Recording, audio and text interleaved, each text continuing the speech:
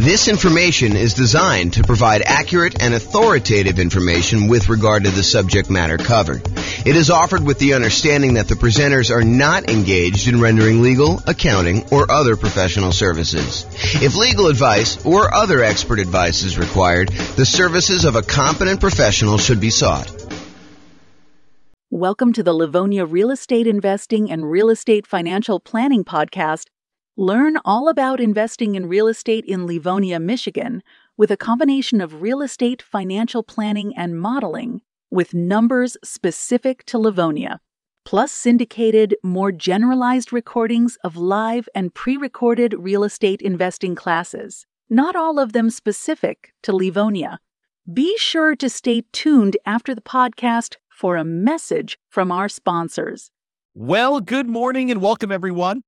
I am your host, James Orr, and today I have a really exciting class. This is sort of a continuation of yesterday's class, and today we're going to go over something that I feel is being sort of misrepresented in the marketplace in some ways, and I'll explain to you what I mean. So this is October 2023 that I record this, although this could really be any point in time, but some of the backstory is very relevant to the time period we just left. So right now, over the last, 5 years or so, we've seen real estate values skyrocket. We've seen a massive increase in the amount of equity that a lot of real estate investors have in their properties. And there's this push, I think, just in general, but also from real estate agents in particular, that investors should re-leverage up their properties. They should take some of the equity, some of the dead equity that they've got in their properties that they have seen from, having these really low mortgage interest rates, where interest rates were really, really low. So that the amount that they're paying down in principal, especially early on, is much larger than when you have higher interest rates. Plus, they're seeing their property prices go up a lot. And so the amount of equity they have in their properties is really, really high. And we all know, well, I hope you all know, that as you own a property for a longer period of time, as your equity grows in the property, the return you're earning on that equity tends to decline. It's a real phenomenon. This actually exists. Like when you own a property for a period of time, the returns you're earning compared to how much you have invested in the deal, the equity you still have locked up in the deal, actually goes down over time. And so there's this tendency, this desire for a lot of real estate investors to say, hey, I've got all this equity in my properties. My return on equity is going down. What I should do is either re-leverage my property, go refinance out some of the money I've got tied up in there, or sell my properties and take the equity and then redeploy it, re-leverage up, go from having, 50, 60, 70% of equity back down to 20% of equity by putting 20% down when you buy property, or if you're doing the nomad or house hacking strategy where you're buying properties as an owner occupant to move into, you can do 3.5% down with FHA loans, or 5% down conventional, or even 0% down with like a VA loan or something like that. So you can re-leverage up, take some of the money you have locked up in one property and apply it to buy, 1, 2, 3, 4, 5 other properties to kind of do this. And so what today's class is about, it's about this concept of expected value. And specifically, I'm calling this class why it's risky to leverage up when investing in real estate. Now, I want to be 100% clear. I'm not telling you do not leverage up. I'm not telling you to leverage up either, though. What I want you to understand is why it's risky to leverage up. And I want to show you some examples as to why you may not want to do this and what could possibly happen, so that you do this with eyes wide open and you make a educated decision when you do this. Plus, at the end, I might show you some really, really advanced stuff that we're doing where I go to Freaky Town about how we model some of this stuff to model more realistic examples of what's happening in the real world. So this class is called Expected Value, Why It's Risky to Leverage Up when Investing in Real Estate. And I'm going to jump right into the presentation.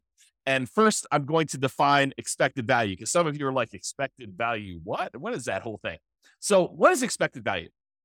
Expected value is the average of the probability weighted outcomes that you might see in a situation. The Oxford Dictionary's definition is a predicted value of a variable like net worth or cash flow, or how long it's going to take you to be financially independent, or a measure of risk like debt to income or debt to net worth, or any of these other measures that we have. It's any variable that you want to do, but it is according to Oxford Dictionary's definition, a predicted value of a variable calculated as the sum of all of the possible values each multiplied by the probability of their occurrence. And I'm going to go into some examples, but I want you to just understand like what is happening here. So for us, we might ask something like, what is my estimated net worth or cash flow or the month that we achieve financial independence, where we look at all of the different things that could happen and what the probability of each thing happening is. So if we say, okay, look, I'm going to make this investment in this property. A year from now, what will my net worth be? Well, property values could go up. They could go up a lot in the next year. It's possible we could see a 10% plus increase in property values. But is that a very likely event? Is that very likely to happen? And the answer is we don't know, but we could guess and say, that's not like 90% chance that that's going to happen. We're not thinking that it's going to be a 90% probability that property values are going to go up 10%.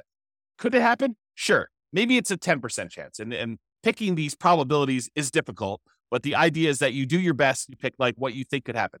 Now, is it likely that property values will go up a little bit in the next year? Sure. I think that that's a reasonable assumption for a lot of folks. And so maybe you say, 40% chance that property values are going to go up in the 3 to 5% range. And then you could say, well, I also think it could be somewhere between 0 and 3% that they go up. And so you can go ahead and estimate the probability of that being whatever it is, 20% or so. But there is also a probability that property values will go down. And there's a chance that it'll go down a little bit, 0 to negative 3%.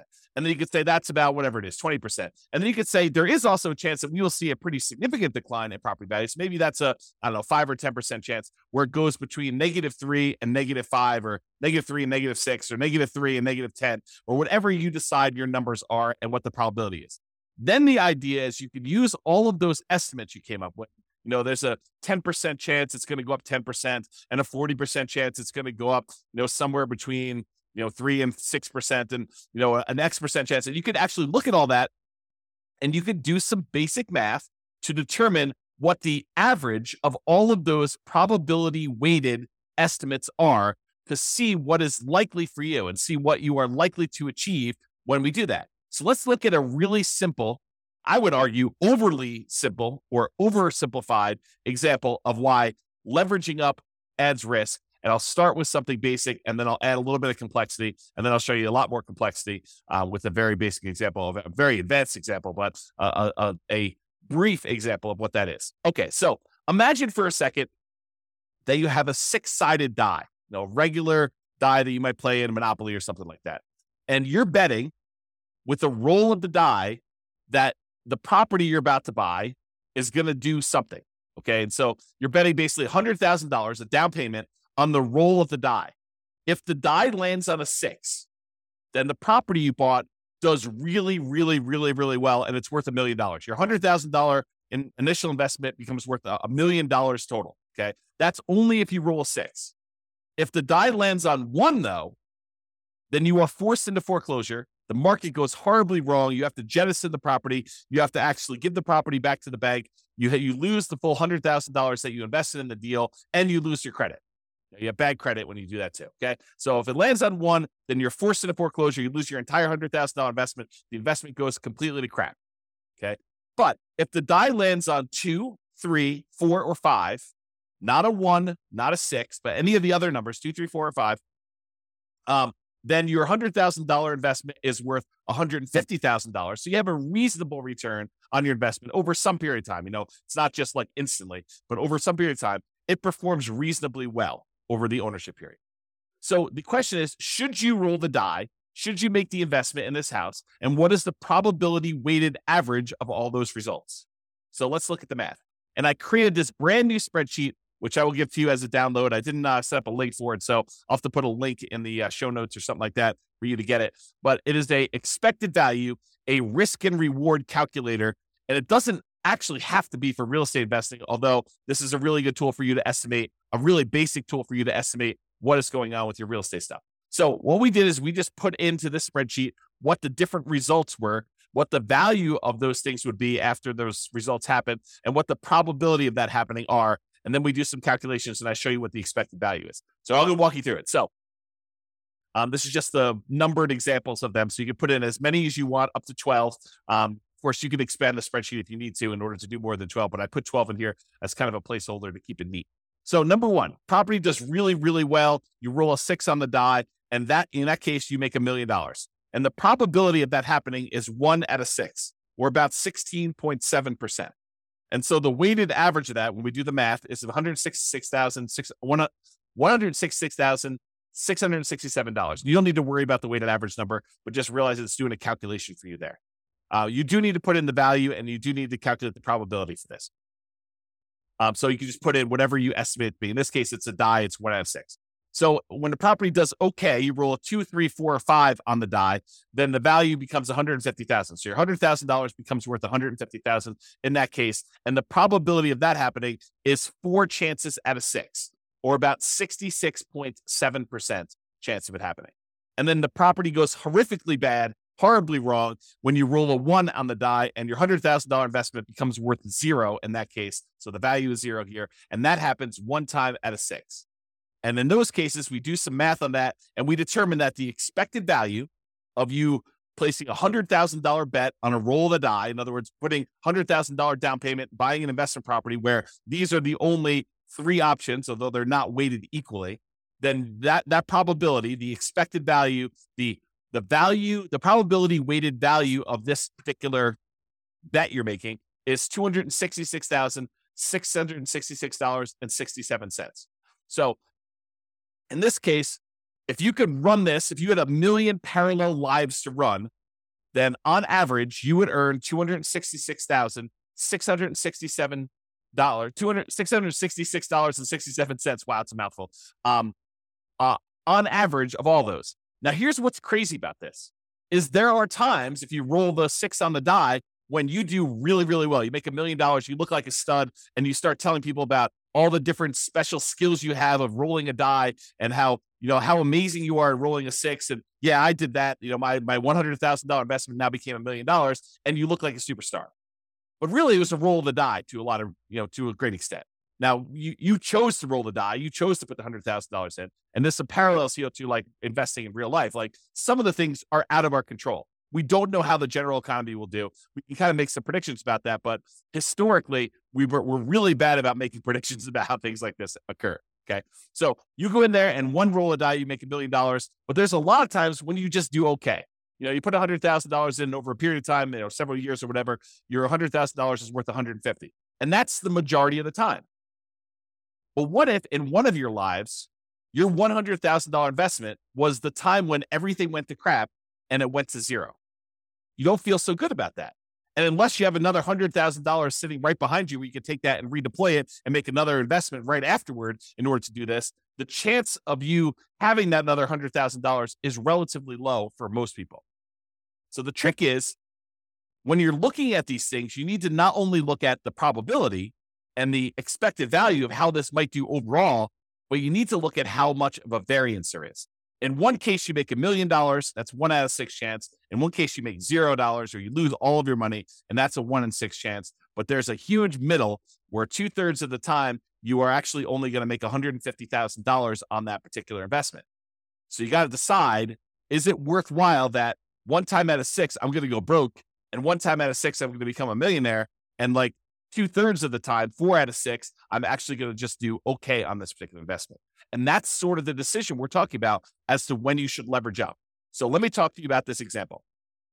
And this is just one of many examples I could have given you, but I think this demonstrates it pretty clearly. And so I'll just use this one, and we could do more of these in the future, especially if you like them. Go ahead and reply to me, send me a comment if you like this video, and we could do more variations on different things, not just this one example, because I think it's really interesting to think about this for a lot of different examples, but this one is particularly good. So let's look at the expected value. If you have one property, it's a $500,000 property, and you own it free and clear. You don't have any mortgages on it. You have $500,000 that you can invest. You buy one free and clear property. So you own one property, and it's worth $500K.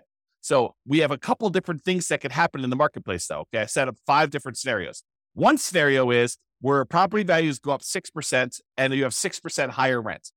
And we're kind of looking at like a year out. So this is sort of like 1 year of number where you're able to get 6% more rent and 6% appreciation on a particular property.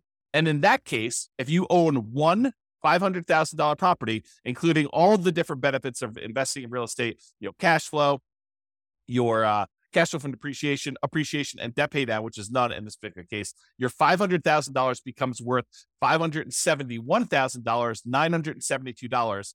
And I've said, there's a 10% chance that will happen, that property values will go up 6% and you'll have 6% more in rent. And so we do that calculation here to show you what the weighted value of that is. Now I say to you, okay, there's also a chance that property values will go up 3%, a relatively reasonable appreciation rate on a single property, and that you're getting 3% more rent. And so if you do that, it's worth $555,000, almost $556,000. But I've said that is probably the most likely scenario, that 55% of the time, more than half the time, that is likely what's going to happen. You're just going to see slow and steady appreciation, about 3% per year, and you're going to see 3% higher rent when you do that. And so you make $55,000, almost $56,000 on your $500,000 investment, kind of doing that deal. Okay. But that happens most of the time, 55% of the time. There's another scenario where you see no appreciation. Your property that you bought for $500, a year later, is still worth $500, and you don't see any premium or any discount on rent. It's flat. So no rent appreciation and no appreciation on that property. And in that case, your $500,000 property made you about $39,514. So you have about round up a little bit, about $540,000 doing that. And I think there's about a 20% chance of that happening, where because of the market conditions, prices were way up over the last bunch of years. Interest rates are at 8%. And so we're saying, look, instead of property values going up, they're not going down, but they're not going up either. They're sort of just going to hold their own, and they're going to stay there for a year. And so we have about a 20% chance, or a 1 in 5 chance that is going to happen.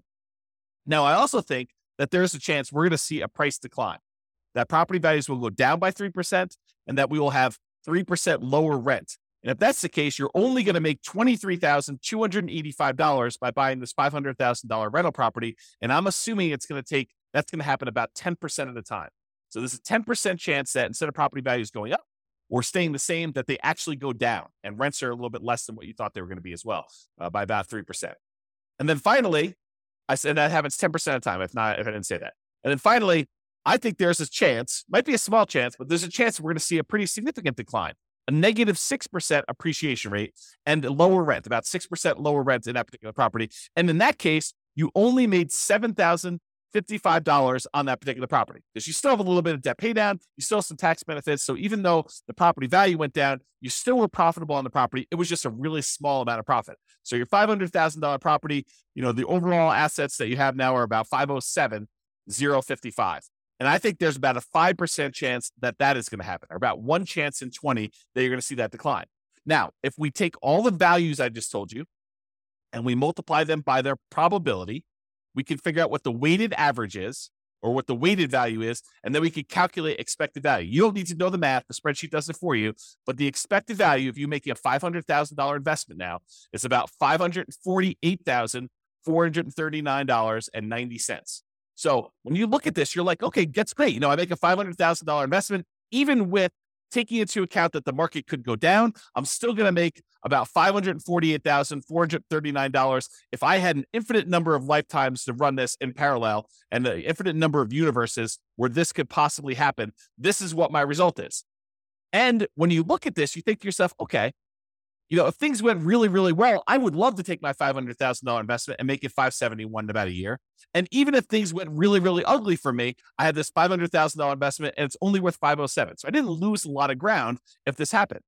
Now, let's take this same property, but let's buy 5 identical ones, put 20% down instead. This is the idea of releveraging up, right? You have a bunch of equity in your property, in this case, 100% of equity. And instead of buying this one property and having a ton of equity in it and having to be really resilient to price declines and really resilient to rent declines, what we're going to say is, look, we're going to take this same $500,000 and I'm going to put $100,000 down on 1, $100,000 down on 2, 100 on 3, 100 on 4, 100 on 5. So now I got 5 leverage properties. They're not going to cash flow nearly as well. In fact, they're going to cash flow about $100 a month at like the rent depreciation being 0. We're going to say it's about, $100 a month in positive cash flow when you're buying these properties, so 20% down in this particular example. But we're going to look at what happens in all of these 5 different scenarios where you have 6% appreciation, 3%, no appreciation, -3, and -6, all with the same probabilities. So we're going to see how this differs. And that's what this shows you. So the one where you have 6% appreciation, 6% higher rent, the values, because you're leveraged, because you've got 5 properties now, that $500,000 investment is now worth $700,465. You basically had like almost a 40% return, $200,000 return on a $500,000 investment. You're crushing it. And so if that 10% chance of this happens, you're looking great. It's amazing for you. The one where you have a 3% appreciation rate and 3% higher rents, you have $619,000. So you made about $120,000 approximately on that investment because things went in your favor and you re-leveraged up and things look awesome. And remember, that's the largest probability one. There's a 55% chance that we think that property values are going to go up about 3% and that rents are going to go up about 3%. And so we're thinking that that's what's likely going to happen. There's a 55% chance that that's going to happen there and that you'll do pretty well because you made about $119,000, a little bit more than $119,000 doing that. In the case where property values don't go up at all and that rent doesn't go up at all, you still make about $38,170 on this particular deal. You go from $500 to about $538,170. And we think that's going to happen about 20% of the time. But here's where it gets tricky. If you have negative 3% appreciation and you have 3% lower rent, you actually end up losing money. The $500,000 you had invested now is only worth $457,000. So you've lost, what is that? $43,000 because the property values went down 3% and you have 3% lower rents. This is the downside of leveraging up. This is the ugly side of that happening. And even though we're only saying that it happens 10% of the time, how would you like your 10%, the one lifetime you're living, because you can't average this out. You can't do this unlimited times in parallel. You have one life. And what if your one life means that you're at that negative 3% and you've got that lower rent? And so there's a risk that you actually could go from your $500,000 to being worth less than that $500,000. You could be negative. And yes, I do understand that, you give this enough time, it may recover and all that other stuff. I totally understand that. And I agree. The longer you hold real estate, the less risky it tends to be because over a very long period of time, real estate tends to appreciate about that slow and steady 3% per year. Rents tend to go up about the same as inflation, about 3% per year. And that you end up paying down the loan over time and that gets better. So I do get that the longer you hold this, the less risk you have, but I want you to understand where this extra risk comes from and how it actually plays out when you look at this expected value concept. The final one, negative 6% appreciation and 6% lower rent, and that $500,000 that you had invested is now only worth $375,000. So you lost about $124,000 and change by having the property values go down, where before, the worst case scenario had you gain $7,000 because you only owned one property and it was free and clear. Now property values dip a little bit. You're down $120,000. Now you're starting to grow from there. And even though that only happens 5% of the time, it is calculated in here. So even though our expected value is higher, before it was $548,000, now it's $582,000 because you're leveraged and it's more likely, we believe, it's more likely probabilistically that the property value is going to increase, that rents are going to increase, and that's likely the future. You also have situations where it's less. So it was $548, now it's $582,803. So your expected value has increased. The chance of things going in your favor are still in your favor. I mean, the expected value kind of gives you an idea of probabilistic weighted outcomes that you might expect to have based on how likely they are to happen. But how would you like to be the one where you lose $125,000 or you lose $43,000? Those are ugly. And those could happen 10% of the time and 5% of the time for combined of 15% between the two of them. So while there's a really good chance this could work out great for you if you leverage up, the danger is there are some situations where it does not work out well for you at all. And you can end up losing money on this. So that's sort of the idea as to why you might want to think twice about leveraging up or the risks associated with leveraging up in real estate. So I just have some notes in here. Let me make sure I cover these. So when you increase leverage, there's a chance that with a reasonable drop in price of rent, you end up losing part of your initial investment. So if we go from that one free and clear property to 20% down, fully leveraged property, leveraged investment properties, there is a chance that you lose money if the property values decline a little bit. So think about that before you take all this money and re-leverage up. There's also a chance you do a lot better than you would without re-leveraging up. So the upside is greater, but there also is a dark side, a downside to this happening, which I want you to be aware of. And again, like I said at the beginning, I'm not telling you to leverage up and I'm not telling you not to leverage up. I just want you to understand what the pros and cons are and what the risks are associated with this and why it does add risk for you to decide to leverage up on your properties. Okay. So estimating probabilities. What can be difficult is correctly, reasonably estimating probabilities, especially when you're a newer real estate investor and you don't know what is normal.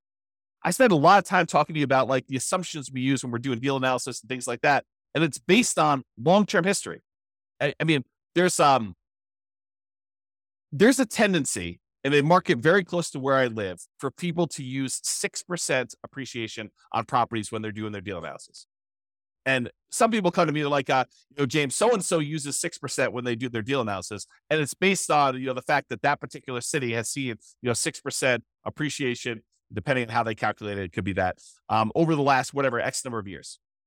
As I say, why are you using 3%? Because I'm conservative. That's why. Because my number is based on the overall nationwide average over, I forget the exact number, but it's like 80 plus years or 100 years. I forget the exact number on that. But it's over a very long period of time. I'm using the Case-Shiller number to show what the appreciation rate is over a very long period of time. It's 3%. Okay. And the inflation rate is about 3.1. And so inflation and appreciation are about the same. Okay. So property values tended to keep pace with inflation. It's one of the arguments some people use as to why you shouldn't invest in real estate. Real estate just barely keeps pace with inflation. Why would you go and invest in that? Because it keeps pace with inflation and we can leverage it.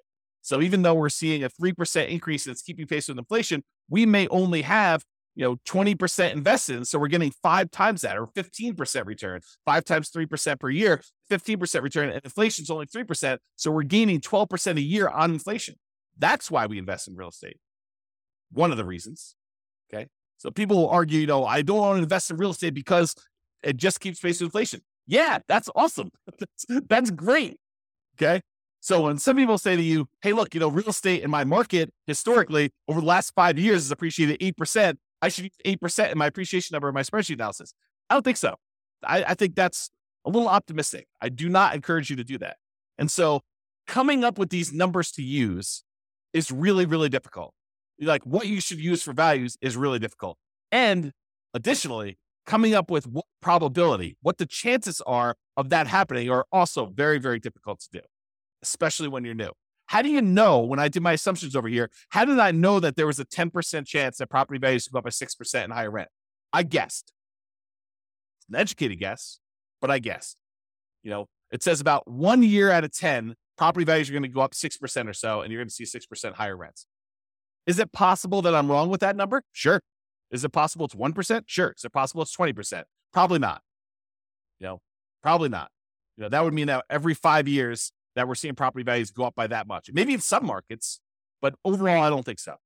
So it's really hard to do this. And that's why, and honestly, it's imperfect because even if we had perfect history going back 100 or 200, 300 years, the past does not dictate or exactly say that we are definitely going to have exactly what happened in the past happen in the future. I think that it's really good and helpful to look at the past numbers and evaluate those and say, hey, look, this is what the range has been. It's possible we could see a 99% increase in property values in a single year. We've not seen that historically, but the highest we've seen is whatever it is in your marketplace, 14% or 9% or 8%. But could it be 99? Sure. Then it's great. It's a bonus, right? Could it be negative 99? Sure. Is it unlikely? Yeah. I mean, the biggest decline we've seen is whatever. You go look at your history and you find out what that is, and you figure out how frequently that happens. Sort of like what I did with our mortgage interest rate confidence meter. When people say, I think I'll be able to get 3% interest rates forever. I'm like, I don't think so. Historically, they're only about 2% of the time. Looking at back data as to what mortgage interest rates were, we only saw, 3% mortgage interest rate about 2% of the time. So for you to think that you're going to be able to get 3% in the future for the next 10, 15, 20 years while you're acquiring properties, it's silly.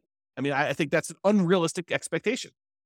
Okay. So when you're looking at these things, it's really hard to estimate these probabilities, but I think you do the best you can and you update it over time. You're like, look, I really think that this is unlikely, or I think that this is more likely. And we have this recency bias where we think that what has happened recently is more likely to happen in the future. And I think there's a little bit of truth to that.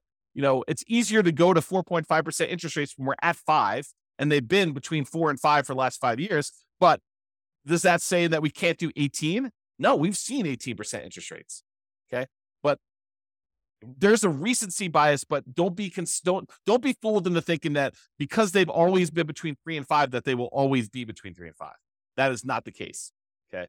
Now, this is not a perfect solution, but one imperfect alternative is to estimate a reasonable range of what appreciation might be, rent appreciation might be, mortgage interest rates might be, stock market rates of return might be, inflation, and estimate like what they might do, and then apply all those things combined.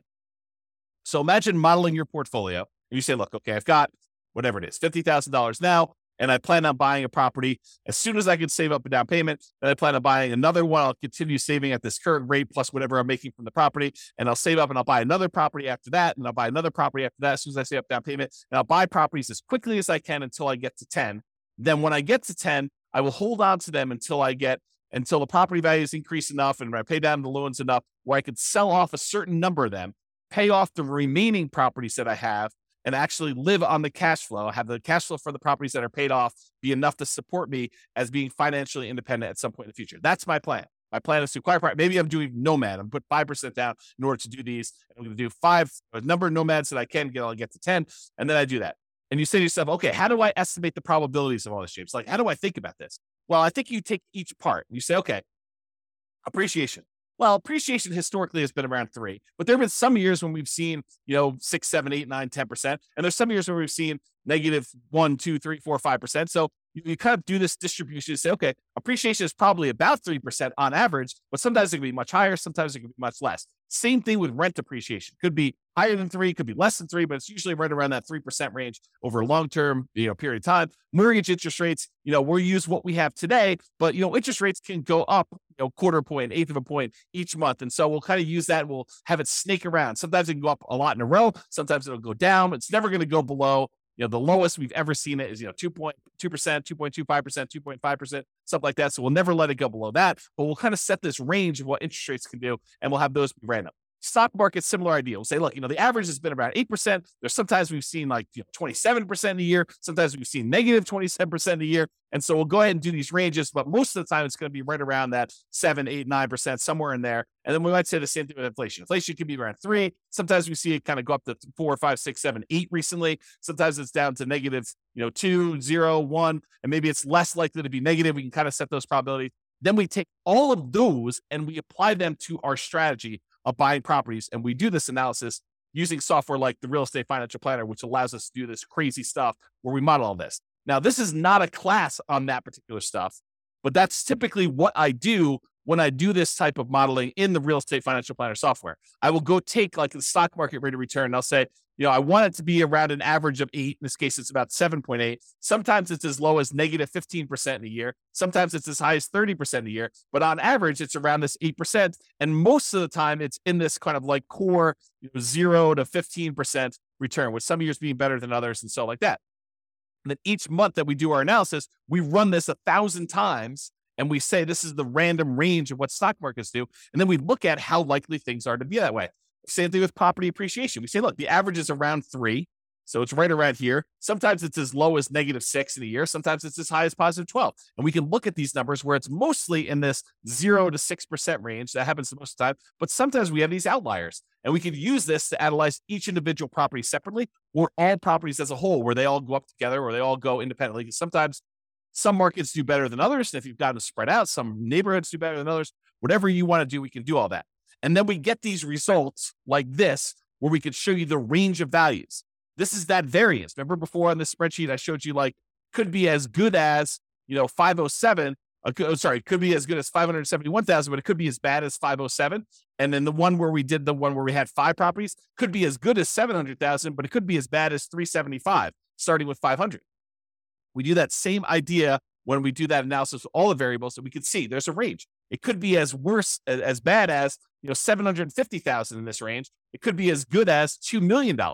The expected value of it is around 1.2. And I showed you the 25th and the 75th percentile. It shows you that about 25% of the time it's going to be around $1 million, and about 75% of the time it's going to be less than 1.4 or whatever that is. And so we can see this range of values and how the entire investment portfolio will do in terms of net worth and cash flow and time to financial independence and all that stuff. And then what we really can do is we could say, look, I'm comparing two strategies. I want to know what's going to be riskier for me, what's going to have the widest range of variance, what's going to be the one where I am most likely to succeed, but also gives me a good chance of achieving my goals. And we can compare the two. So for example, in one case here, I'm buying 20% down rentals. In the other case, I'm buying 5% down Nomad rentals. And you can see the Nomad one gives you a lot more upside, a lot higher expected value. That's this dotted line here. Your expected value doing Nomad is like 2.2 versus an expected value of, let's see, whatever this is, about 1.2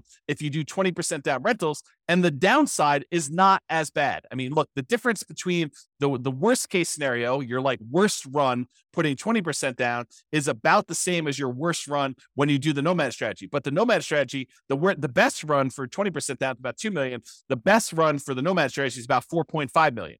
And that's what we want to look at. We want to look at how these risks compare and see what the range of the outcomes might be when we're looking at this, because we could have a much higher expected value and a much higher upside without that much more or no more downside when we look at it. And by comparing these different strategies and doing different things, we can compare things like 5% down Nomad versus 5% down Nomad where we pay off properties first, or 5% down Nomad where we actually sell off part of our properties and pay those off in full. And we can look at these different things and see how they vary.